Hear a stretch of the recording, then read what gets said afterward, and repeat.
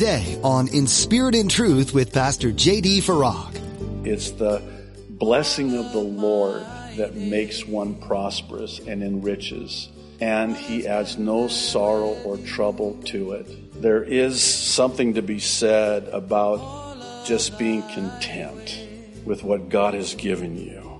You know, there are those who strive and toil, and we're going to see that here in a moment, and enough is never enough. Just a little bit more. And that is a miserable place to be. And that is a miserable life. You're listening to In Spirit and Truth, the radio ministry of Pastor J.D. Farag of Calvary Chapel, Kaneohe. Pastor J.D. is currently teaching through the book of Ecclesiastes. Do you strive for more and more? As you listen to today's message from Pastor J.D., he teaches you the importance of contentment. When you're striving after more, enough will never be enough. You'll be dissatisfied because you're trying to fill something only God can. Find your contentment in the Lord. Now, be sure to stay with us after today's message to hear how you can get your own copy of today's broadcast. Subscribe to the In Spirit and Truth podcast or download the In Spirit and Truth iPhone or Android mobile app. But for now, here's Pastor J.D. in Ecclesiastes chapter 4 with today's edition of In Spirit and Truth. All right, verse 1, Ecclesiastes chapter 4. Now, please keep in mind, very important, that you understand. Otherwise, you're not going to understand. You're going to misunderstand. And this could really mess you up, for lack of a better way of saying it, if you don't keep in mind that Solomon is doing everything he can to try and reconcile this life under the sun, S-U-N, without God. He has removed God from the equation. And it's not working out too well, as we've seen heretofore in the first three chapters. In fact, last week in chapter 3, we saw Solomon. We're going to see it again here now, where he's kind of going back and forth. You know, he kind of has this returning back to the very God that he's trying to remove. And he has this moment of sort of returning to the Lord. And then when he does, that's the only way he can make any sense of any of this. And it's really a thing of living life under the sun, S-U-N, as opposed to living life under the sun, S-O-N. And that's the conclusion he's going to come to.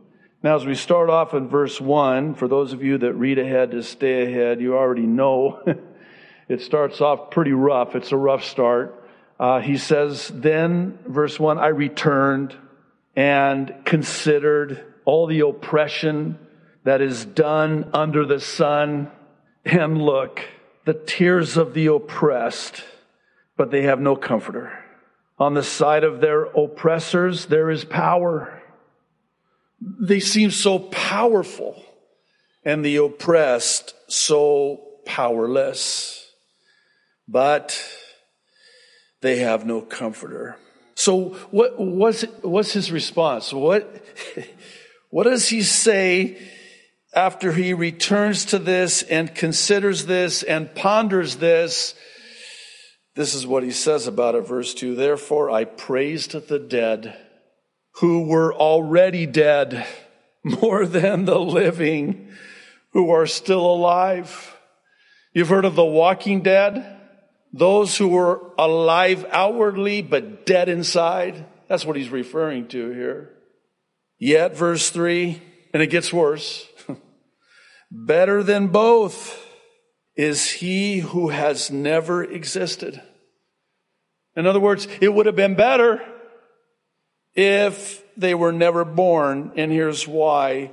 Because who has not seen the evil work that is done under the sun? It would have been better that they were never born at all than to be born and have to witness such despair, such oppression, with no comforter, No mediator. He's alluded to that already. You know, what a dark first 3 verses. Would you agree? Well, that's the problem, isn't it? The problem in the first place is he's considering this outside of the very God who is the Comforter. The Holy Spirit as the Comforter. And when you remove God from the equation, are you surprised that this will be your conclusion? You know, it's kind of interesting that he would say that. Job said this. He said it would have been better if I were never born. When he was at the end, I mean, the bottom, the rock bottom of the rock bottom. That was it. He was in such despair and hopelessness. In fact, the way he said it was basically like this. Why does God withhold from me the thing that I desire the most? That my life would end. I mean, you got to be pretty low to come to that point. To have it be better that you were never born in the first place? You know, the only one in Scripture that it was said it would have been better that they were never born in the first place was Judas. And you know who said it? Jesus. It would have been better that he was never born in the first place. Now, verse 4, he's going to turn a corner. And he says again, I saw that for all toil and every skillful work, a man is envied by his neighbor. This also is vanity and grasping for the wind. In other words, here I'm working hard, and make no mistake about it, righteous or unrighteous, all hard work leads to profit. It's just the way it is. I mean, if you are a hard worker, you will gain. You will make money. And that's what's happening here. But there's a problem here. Because here's this man who is skillful. He has a skill set. And he toils. He works. For what? He amasses all this wealth. Pulls up in his driveway with his brand new Mercedes-Benz. And there's his neighbor. Oh, I'm so happy for you. Oh, I'm rejoicing with you as I pull up in my 1972 Chevy Vega. Well, I was going to say Ford Pinto. What was the other one? AMC Pacer? Remember that one? Oh my, I'm having flashbacks. I better be careful here. No, your neighbor's not happy for you. He's envious of you. He's coveting what you have. In fact, he's angry with you. Not fair. And what does he do? Well, verse 5, Solomon tells us, the fool folds his hands and consumes his own flesh.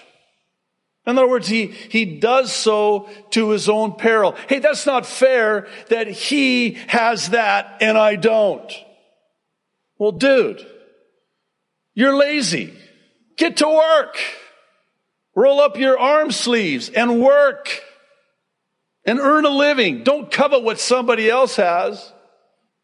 Verse 6, he goes on, better a handful with quietness than both hands full together with toil and grasping for the wind. I don't know if you notice this or not, but Solomon, it has addressed 3 main issues in our lives. He's talking about fairness, hard work, laziness, and then contentment. And he's basically saying, you know, it would be better to, this is a great image, a great picture in your mind's eye. Paint this on the canvas of your God-given imagination, a handful of quietness. I'll take that. Man, there's some times in my life where I just got to turn the volume down. It is so loud. It is so busy. It is so crazy.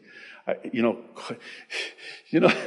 I was thinking about this last week. You know, as you get older, the very things that you were grounded for are the very things that as you get older, you long for.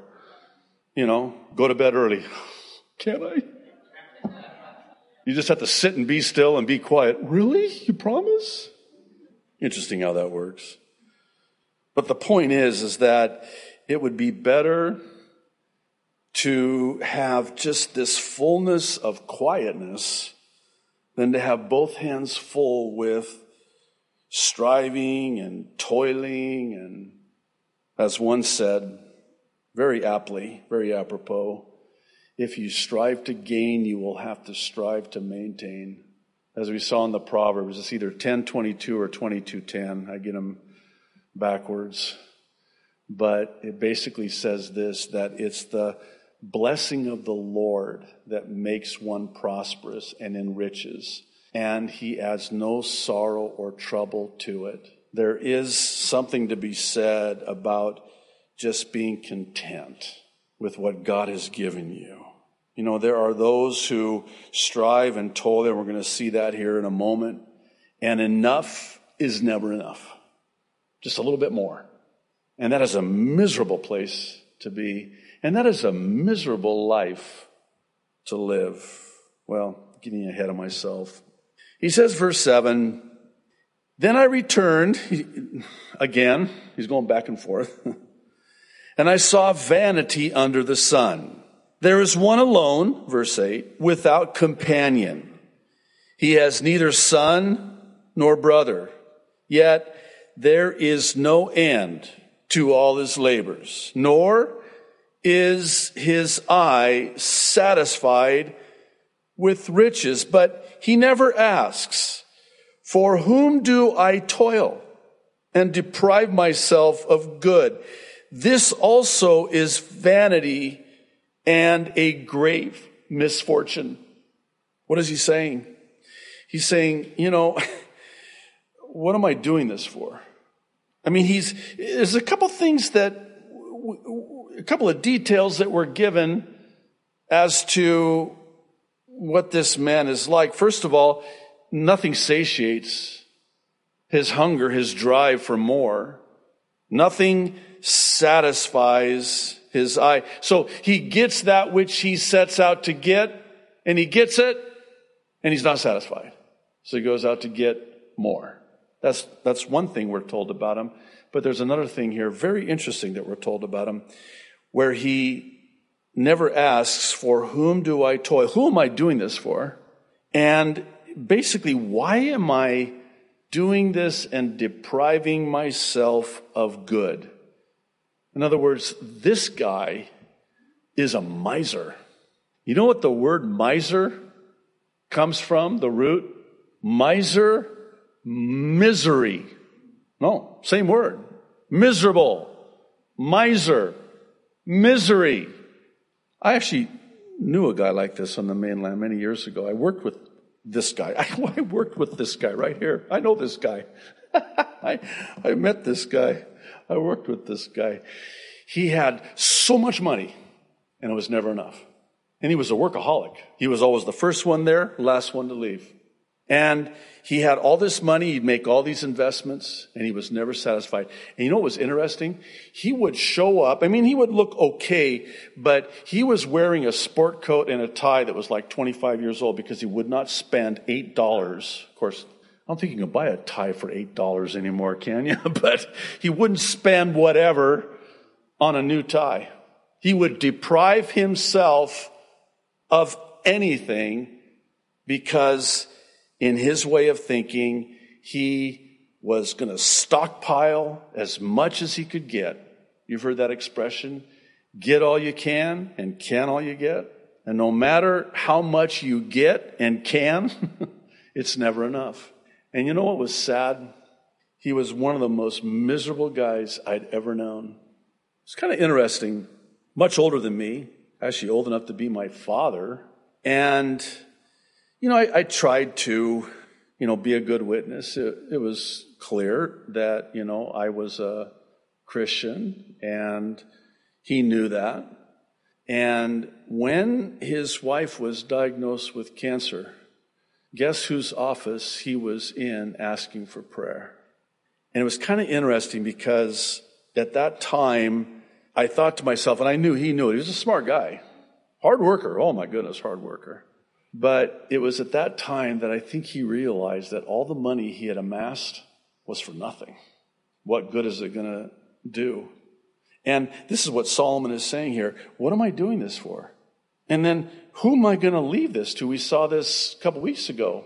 I'm amassing all this wealth and I'm going to leave it to the heir that's going to inherit all of my wealth, and it's going to mess them up and they're going to mess it up. And they're going to blow it. They won't be able to handle it. And sure enough, that's exactly what happened. Because Solomon had a son by the name of Rehoboam. You need look no further than to the scripture to see what happened with the son of Solomon. It was tragic. And by the way, the nation of Israel was never the same again after that. So the conclusion is, again, why am I doing this? What am I doing this for? Why am I depriving myself of good? Why do I work first thing in the morning, all day to the end of the day? For what? What's the point? And then are you depressed? No? You doing okay? All right. Well, it gets better. Well, there's some redemption here. Verse 9. 2 are better than 1. Why? Because they have a good reward for their labor. Verse 10, for if they fall, one will lift up his companion, but woe to him who is alone when he falls, for he has no one to help him up. Again, verse 11, if 2 lie down together, they will keep warm, but how can one be warm alone? Interesting. You know what this speaks to? I think you do. It speaks to the importance of relationships. You know, as I don't want to go off on this. I mean, I certainly can, but you know this whole social distancing thing? Wow. Yeah. Never mind. Let's just move on to verse 12. I guess you do know about the whole social distancing. Listen, you'll forgive me for the strength in which I say this, but it is antichrist. What do you mean? That's pretty strong. Well, it needs to be. Here's what I mean by that. It goes against everything that we were created to be. The companionship, the fellowship, the relationship. You know, there's a physiological explanation behind it too. Oh, by the way, did you know, this is gonna, well, I'll just say it. Do you know that when you don't have social interaction, forget about physical touch, just social interaction, it actually changes the structure of your brain. It damages the brain. It explains a lot, right? I mean, but it causes brain damage because we were never meant to be alone. When God created Adam, he said, it is not good for man to be alone. Listen, whenever I'm away from my wife for 2 hours, 2 weeks, I mean, it is not good. I miss her so much. God made us to be together, to have relationship and fellowship. Acts 2:42. I call it the 4 legs on the table of a healthy church. You have prayer, you have the apostles' doctrine, that's the word of God. You have the breaking of bread, that's communion, and the love feast, as they would refer to them. And then you have fellowship. We were talking about this on Sunday, the verse in Hebrews. It's a very talked about verse nowadays with the whole, you can't sing in church, you can't breathe in church, you can't. Is that bad? That was bad. But it's in Hebrews where we're told not to forsake the assembling of ourselves together, as is the custom of some. Key word, very important, don't miss this, assembling. And the best illustration I ever heard was that of a watch. You can have all the parts of the watch together, gathered. We're not gathering. That's just a gathering. No, we're assembled. That's a game changer, right? Because if I have all the parts to the watch sitting up here on this pulpit, I just have them gathered. No, they're not functioning. There's no operation. There's nothing happening. They need to be assembled. All of the parts in order to have something that functions. That's what the body of Christ is. And that's the way we were made. You know, when you hold hands together or you give somebody a hug, there is this chemical called oxytocin. I think that's the name of it. I'm probably mispronouncing it. Not OxyContin. That's a whole different... I think it's oxytocin. It's kind of along the lines of an endorphin or dopamine or serotonin, you know, those feel-good chemicals. And these are God-given, and when they're released in the body, it just has this sense of, it's very healthy. It's healthy physically, it's healthy emotionally, it's healthy mentally, and it's healthy spiritually. And so when you say, hey, you can't, you have to stay 6 feet away from each other. Can I read you something? My son texted it to me he's back in college now. And I'm going to maybe, Lord willing, be talking about this on Sunday.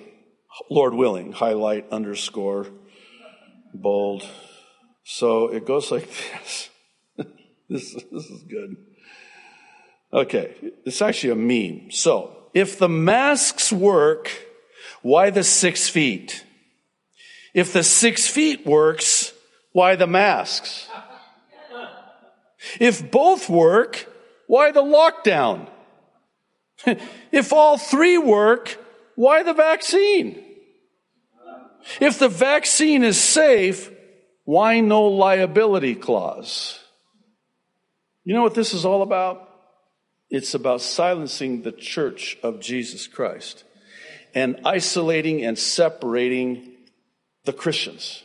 Because when we assemble together and function as the body of Christ, as it was intended to be, people are going out of their minds. You know that, right? People are going out of their minds, literally, because of all of this. The isolation. You've been listening to another edition of In Spirit and Truth with Pastor JD. One of the biggest lessons we learn from Ecclesiastes is this. You can have everything the world has to offer. The money, the most desirable job, the perfect family. But at the end of the day, none of those things truly matter. The only lasting thing that matters is who you put your hope in. All the riches in the world will never bring you the happiness you seek. Only Jesus can give you that. So seek Him. Maybe today you're hearing about Jesus for the first time. If that's the case, we have a resource we'd like to point you to. Visit inspiritandtruthradio.com and click on the ABCs of salvation. This will give you the basics of what it means to be a Christian and why it's so important to give your life to Jesus. If you have any questions, please connect with us by clicking on Contact under About. Or come visit us this weekend at Calvary Chapel, Kaneohe. All the information you need is at inspiritandtruthradio.com. You can hear more of Pastor JD's teachings from many books of the Bible at our website too, or download our mobile app to listen wherever you are, whenever you want. We'd also like to invite you to check out Pastor JD's Weekend Update, the Mid-East Prophecy Update. In these updates, Pastor JD takes a look at the news and events happening around the globe and compares them to the prophecies of the Bible. You'll find these updates on our mobile app as well as on our website. Again, that's inspiritandtruthradio.com. That's all we have time for today. Thanks for joining us for In Spirit and Truth.